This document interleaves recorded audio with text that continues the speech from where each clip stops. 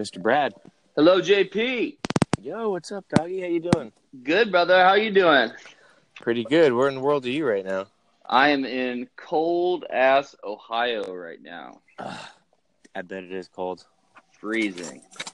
So we are here today with JP de l'Espinois,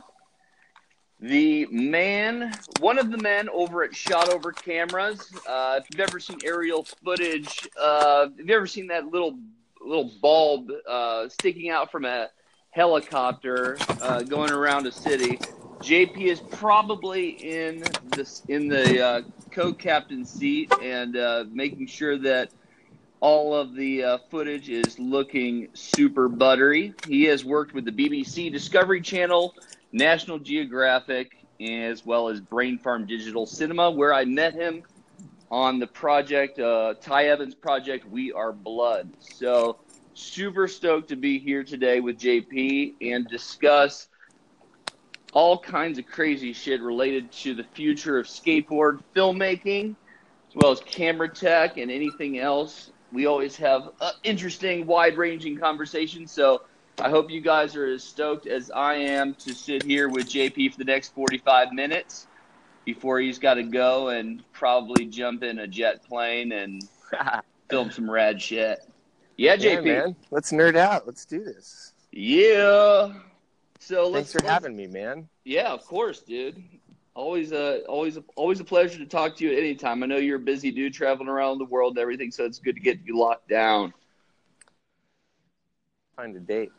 Traveling has been quite hectic. Actually, just got back in yesterday from Korea. Oh, were you at the games? Yeah, I was at the games in Pyeongchang. Went to go watch the snowboarding. Actually, went out there to go film with the helicopter, but we got shut down from the military. So the filming trip turned out to vacation and catching up with some of the boys. Oh, sick.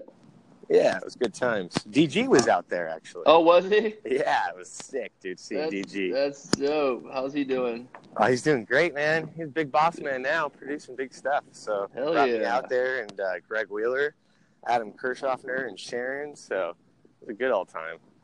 Sick. Damn, man. All right, cool. All right, well, let's jump into it then.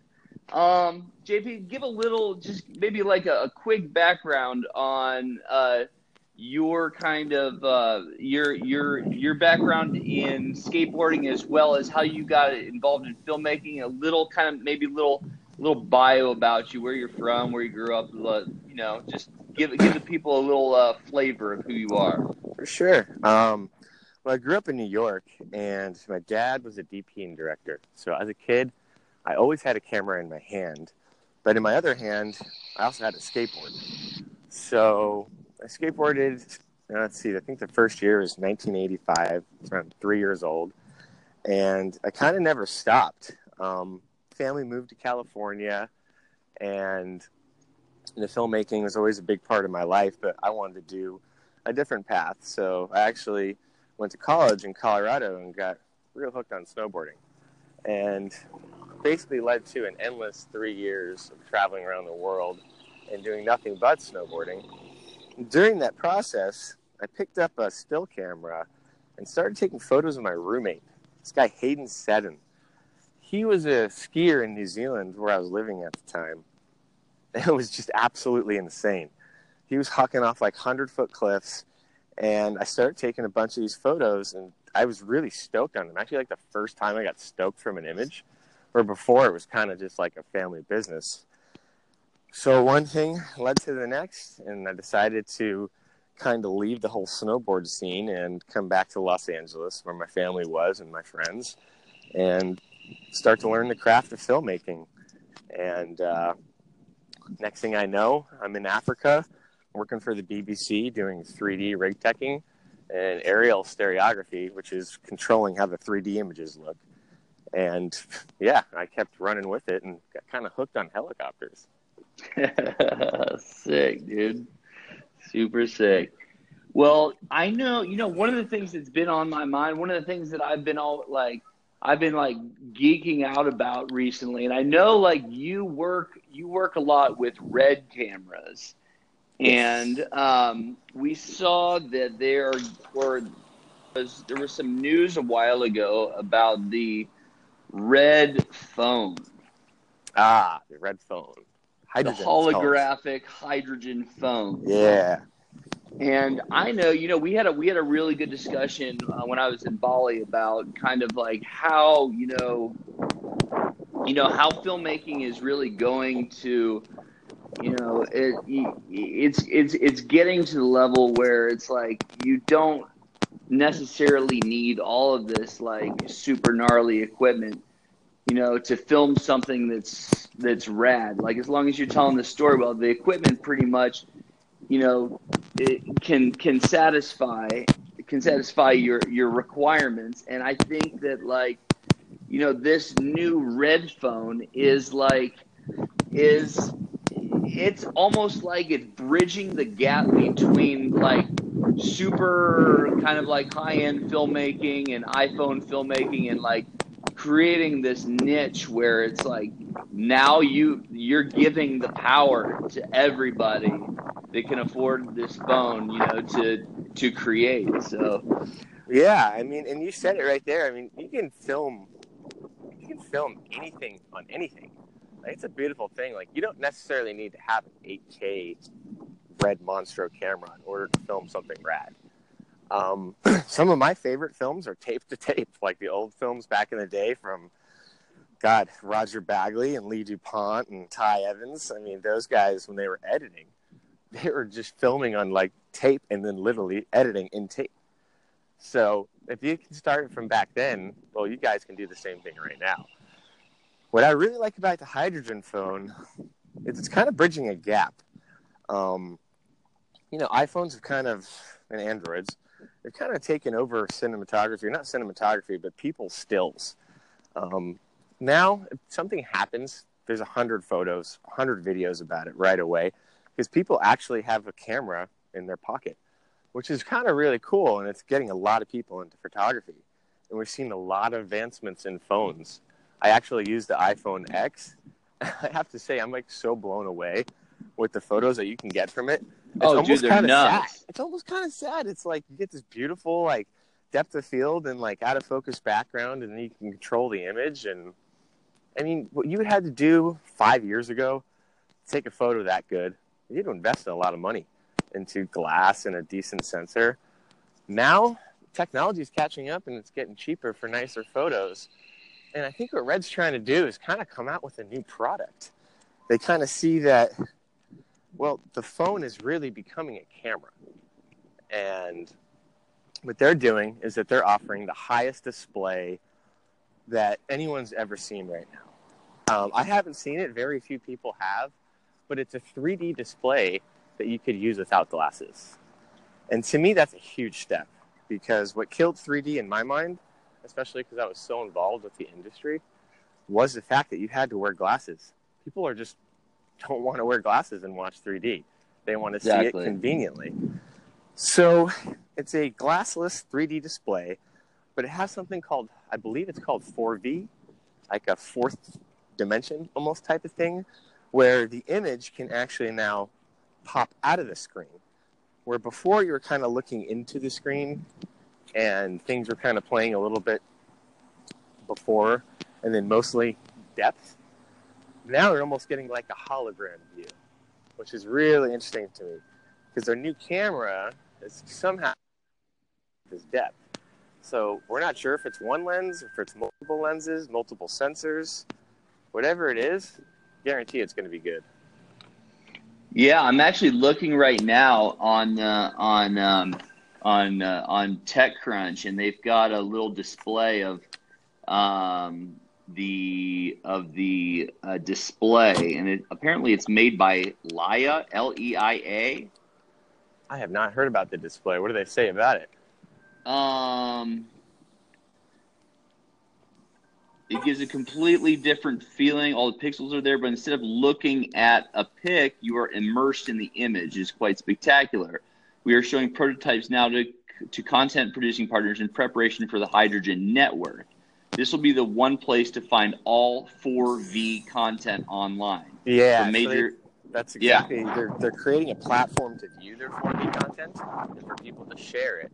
And then what's another fascinating thing about the phone to me, and this is kind of goes with Red's whole architecture of kind of, I think they call it obsolescence.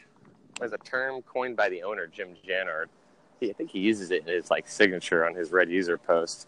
But it's basically saying that he's not going to create a product and you're going to be left behind. I've been in the Red family for quite some time. I bought their very first camera called the Red One. And since then, we keep turning in our bodies and upgrading to the latest and greatest so we could stay with the times. I think this phone's going to be the same thing. But what you're also going to see is you're going to see a whole range of modules. So the back of the camera has like this mating surface. So you can basically stick a high-end lens or a camera sensor or some funky module on the back and interface with the phone.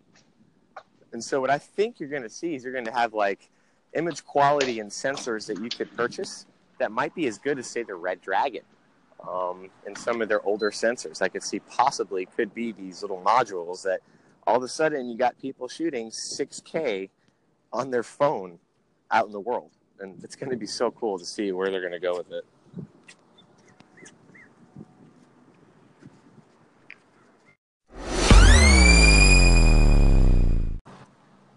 Can you hear me now? Yeah, I just got disconnected. Where were we? Oh, we were talking about the camera modules on the back of the phone. I'm not sure when you cut out. Yeah, it was probably like a minute. So would you mind going back to that real quick? Sure. I think one of the exciting things that, at least for me, about this new phone is the fact that you're going to have these new modules that can interface with the back of the camera. They have a little pogo pad, like this kind of bouncing contacts in the back, and it enables you to put these modules that have, say, different lenses, different sensors.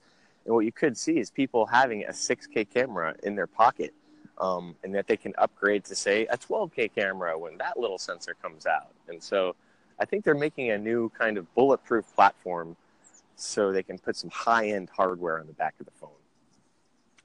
Right. So you would be able to like essentially, you know, you get the module and then to really have you know, kind of like tailor your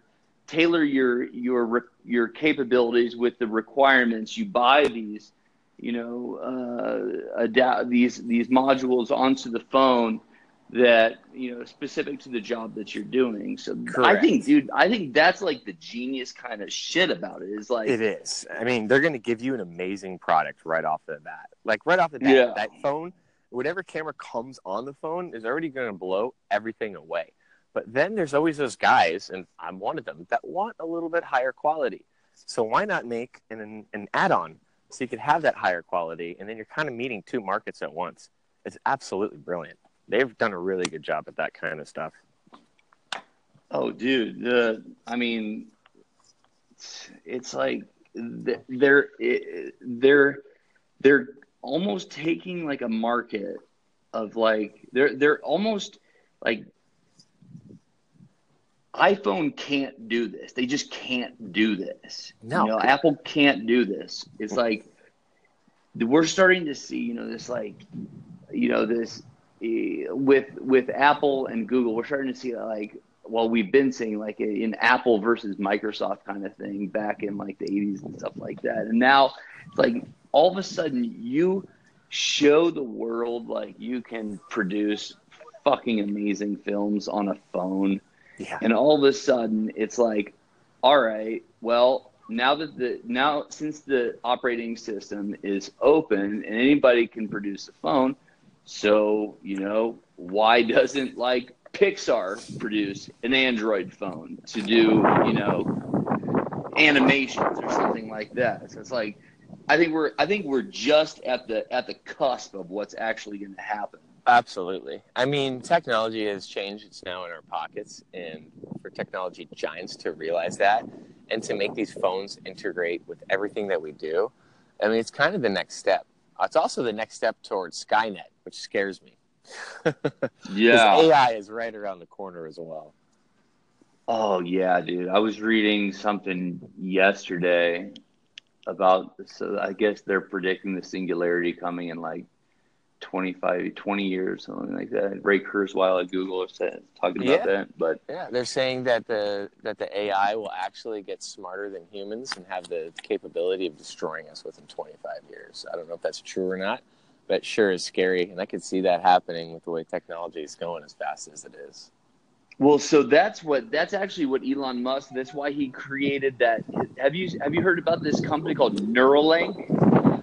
I haven't heard about Neuralink, but I will say Elon Musk is straight up my hero, and what he did the other day and showed the world with Falcon Heavy was by far the sickest thing I've ever seen. Oh, Period. dude. I Oh, but can't stop watching it. It's so sick. mind blowing. I Mind mean, dude, the blowing. Starman moment when the fairings on the payload popped open and you see Starman cruising through space in a Tesla with real footage being beamed back to Earth. I mean, dude, I'm sorry. Spielberg ain't got shit on Musk. He's got to show. He's going to show us that I don't think we're ready for. You're right. Like the combination of like engineering expertise with like the ability to be like, a Steve Jobs-esque like salesman for the products that he sells is unparalleled. He's like Steve Jobs times 100. But what I love him is it's like for me, Elon Musk is a giant middle finger to a lot of norms in America. Banking. Let's start with that. PayPal. What'd he do? He said, you know what? I'm going to put banking into the individual's hands and let them deal with it rather than this middleman.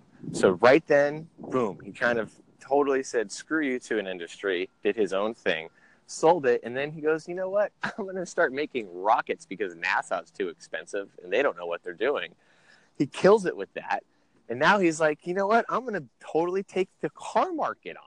And the Tesla is one of the sickest cars, and where it's going in the future and how they also cut out the middleman of the salesman and you can deal directly with Tesla is a whole new business model. And then it continues on with the boring machine. We have tunnels going under LA for Hyperloop so I can get my ass to work much quicker. I mean, everything this guy is doing, man, I just like want to give him a hug.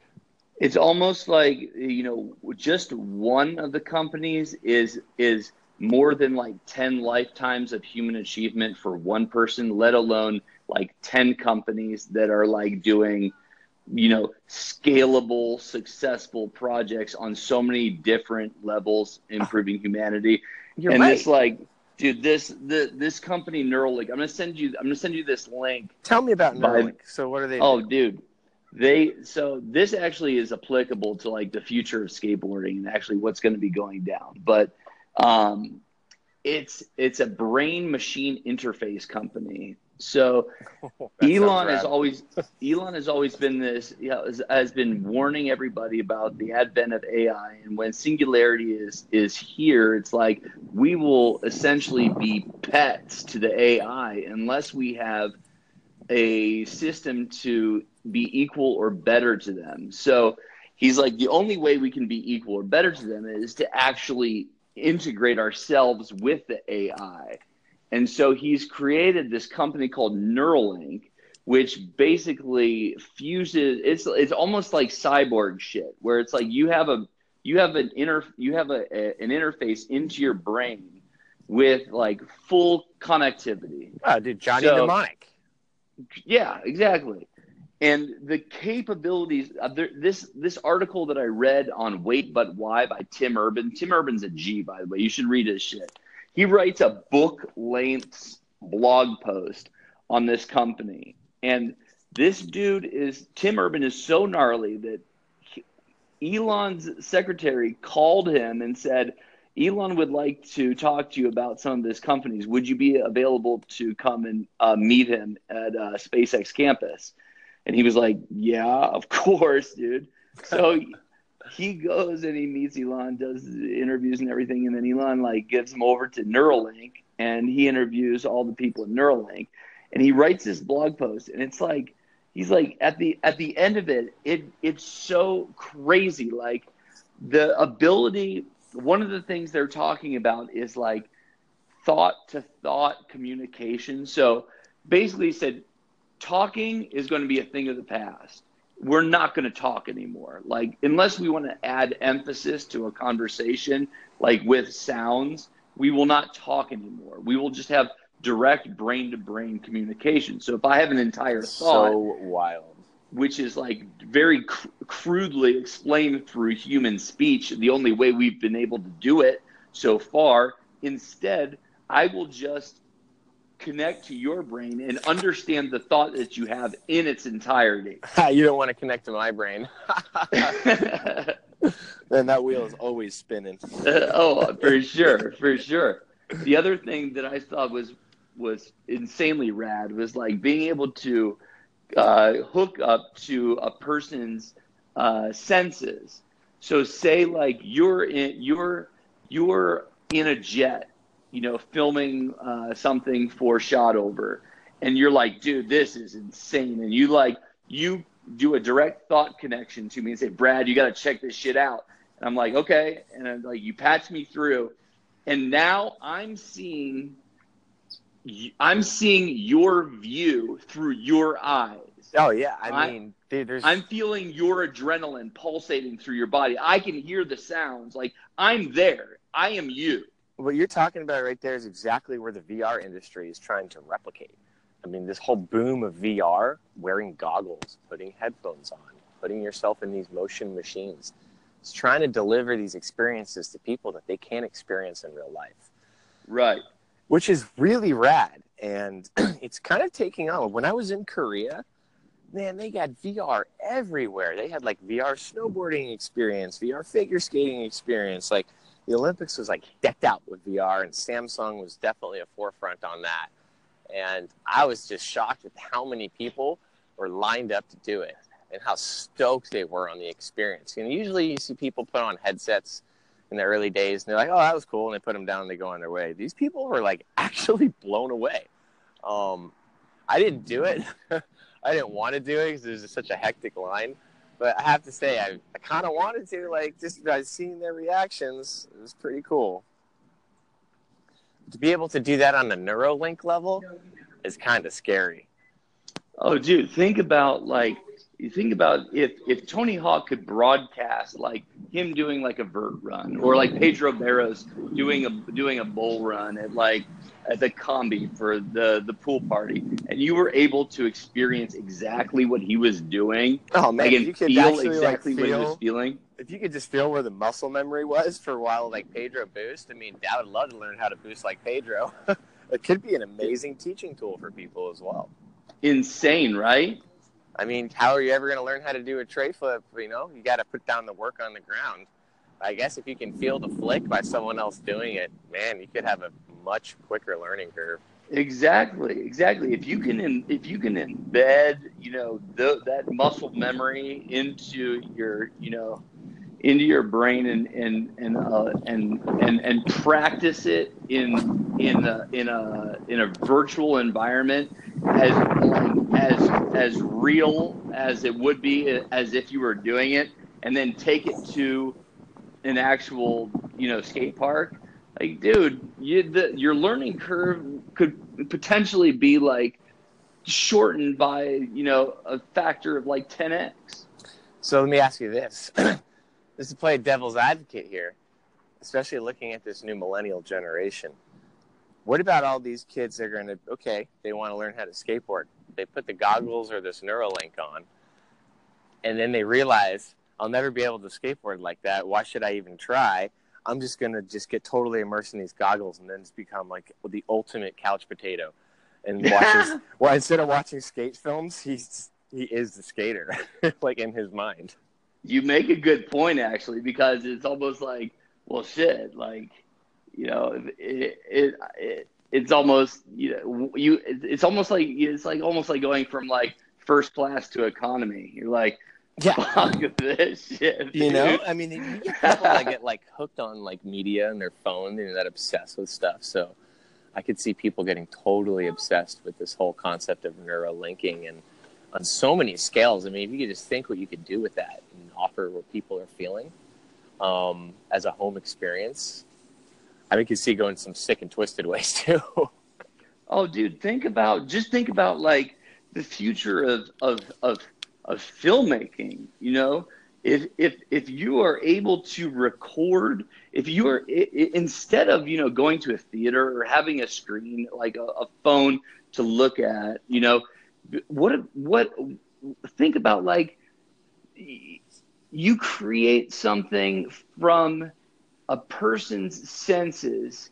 You edit like a montage, highlights of a snowboarding trip where people can subscribe whatever, $1, pay $1 to watch your snowboard film. But instead of just watching like a dude, huck airs off a cliff and just get buck, in like 6 foot pow, it's like now millions of people across the globe can like sit there and just be like, oh my God, I just had like the most intense experience of my life. This is insane. Like, you can't even talk about it. Like, what about the bad parts that come with, like, say, big mountain snowboarding or riding big 20 rails and stuff like that?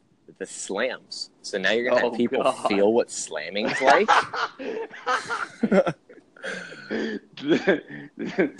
That's awesome. I mean, just think where that can go. Yeah, I mean, you got the stoke. You got the other part, man. It's not all fun and games. You got to slam, sure. and can someone have like a heart attack from that? Like, I mean, do you have to be in good health to have a Neuralink going down? Like, that's where my mind wanders. It's like, oh, dude. Yeah, by that time we'd probably be able to have such advanced biometrics. It'd be able to like do like an automatic like EKG or like echocardiogram on you and say like to the exact degree, like you are not qualified to watch this. To experience this. Well, I mean, dude, to be honest, we're almost there. So I saw a commercial last night, and it was for Apple Watch, and this blew me away. It was a very simple commercial, and it was people reading letters to Apple. Each letter was about how the Apple Watch saved their life because of the heart and health monitoring system. It actually detected heart problems and was able to alert them that they have a heart issue. They went to the doctor, and indeed, that watch saved their life. And so we're already having these health devices that we're using, originally to keep time. Now it's becoming a way to communicate with people, and it's also monitoring our health. Yeah, exactly. Oh, wait, hold on 1 second, JP. Okay, cool. Yeah, good. Yeah, Joe has a key. It doesn't work though, dude. Yeah, it does. Oh.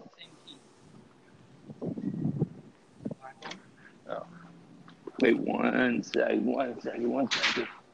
I'm in my old office here.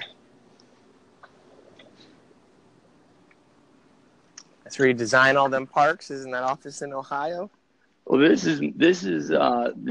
Hold on, I don't want to get disconnected. Just 1 second.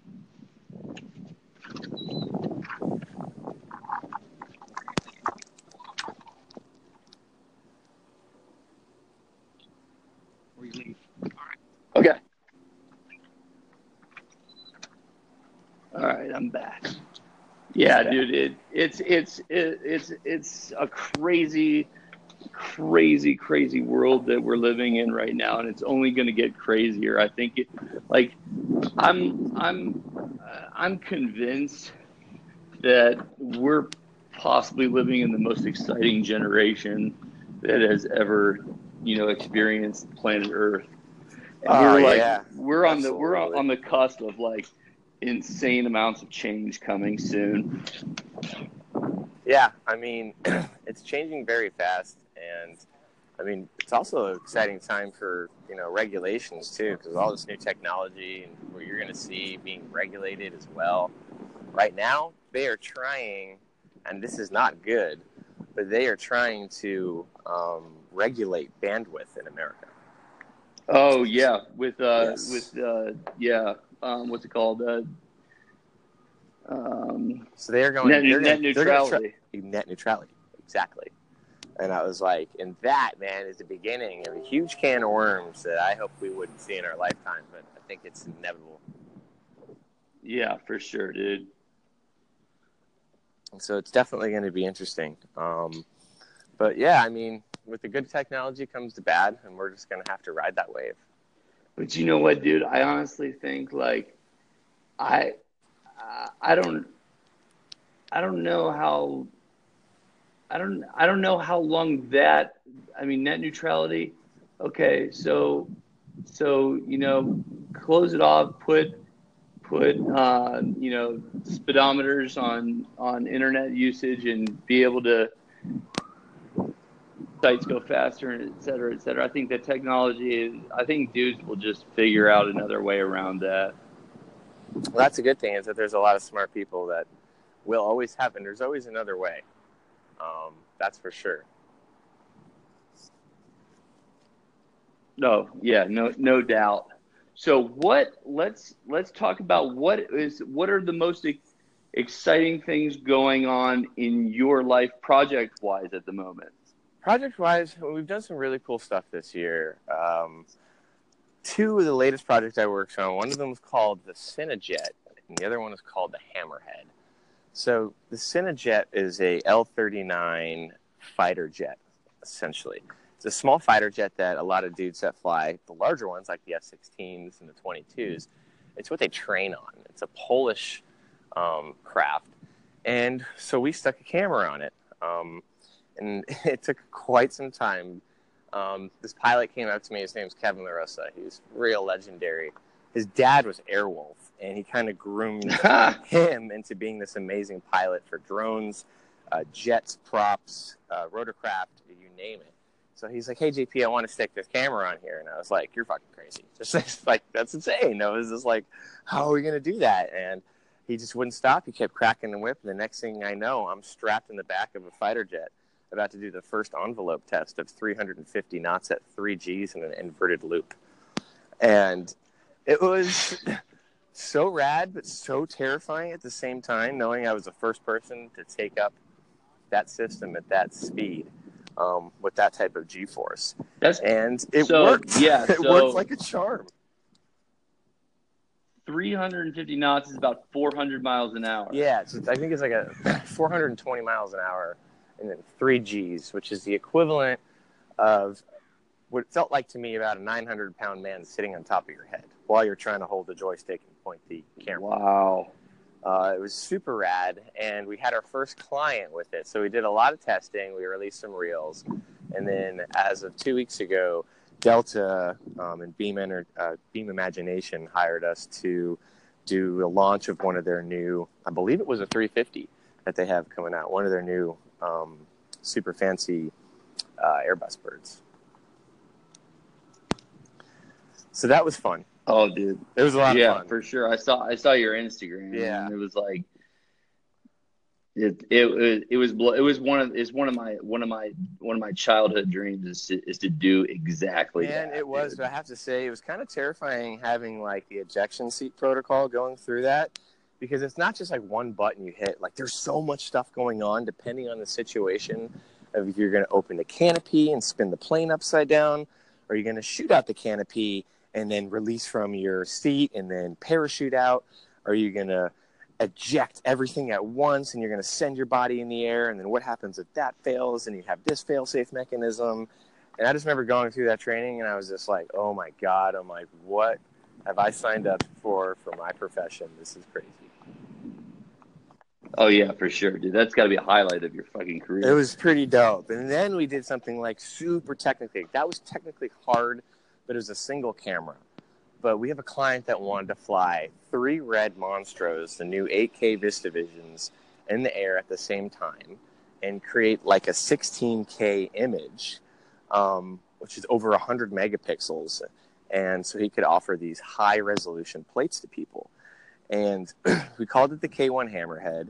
So the guys in New Zealand made all the brackets for 3 cameras to fit. And then me and my boys, we did all the electronics. So we had 3 lenses all synced, turning at the same time. And then we would change one setting on one camera. It would change the settings on all of the cameras. And we flew over New York with Phil Holland, a legendary cinematographer. And we basically like ironed out the kinks like in 2 days. And like first test flight was horrible, and we had to make all these changes and super stressful. And then, we figured out the problem and got everything all lined up. and shot some beautiful imagery. And you're about to see a piece released from us pretty soon, which is just crazy because the kind of the field of view you get when you have 3 wide-angle lenses next to each other, it's like we were flying down Manhattan, but you can see the river on both sides of the island. So it was like instead of just seeing like one side of the island and like this beautiful body of water, you can actually see the water wrapping around the island. It was an image I haven't seen before. It was just so rad, and the client was so stoked. And so now we're able to offer this configurable array system to our clients that want to kind of take the next level where one camera is not enough these days. Oh, of course, dude. They're like, yeah. So what is that? When is that coming out? There's some stills that have been released online. You should probably see a little cut reel from us by NAB, which is this giant like camera broadcast show where all the geeks get together with their new gear and their latest content, and they kind of display it to the world. And that's in April in Vegas. Okay, so April in Vegas, y'all can check everything out. What's it? Is that a convention or? Yeah, it's a huge convention. It's called NAB. If you're into cameras, it's a must. It's where you actually get to put your hands on all of these like $100,000 lenses and these insane cameras and lights and focus, iris, and zoom systems and grip gear and helicopter systems and all that fun stuff. Oh, that's sick, dude. Yeah, it's a good nerd fest, that's for sure. Hell yeah. So what's the next step, JP? What can you possibly do after this? Well, we got something cooking up. At NAB, you will see. I know you got something cooking up.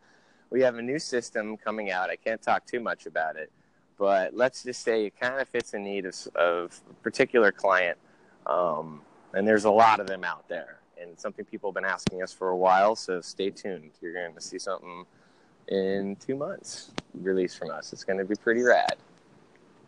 So this is a new shot over product. Yep. Is that what you're okay. We have a new shot over gimbal coming out. Okay. All right. And that's always a big deal when we add a new gimbal, because right now we have 3 gimbals, and we've been around for about 7 years. So it's about every 2 years and a bit we come out with something new. And our last gimbal is called the G1, which basically is this small gimbal that you can put on a car, a drone, a motorcycle, a jet ski. We had it on an ultralight the other day. I mean, you name it, you can strap it on there. So we're kind of going with that, and we got something that's going to complement it nicely. Sick, dude. Sick. So everybody out there, coming soon, new shot over product, new gimbal to capture all the most insane footage that the world is thirsting for.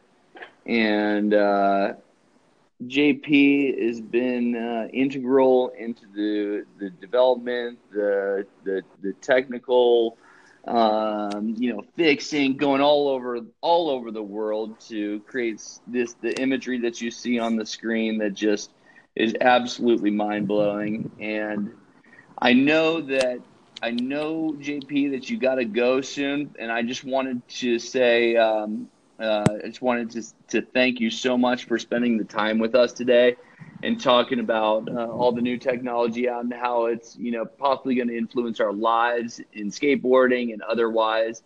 And just super stoked that we had this chance to talk, dude. Always stoked to sit down with you, Absolutely, brother. man. It's always good to talk to you. And I'll leave the viewers with one thing. If you guys want to see some good shot over footage and see what the system's capable, go hit to iTunes, download The Flat Earth.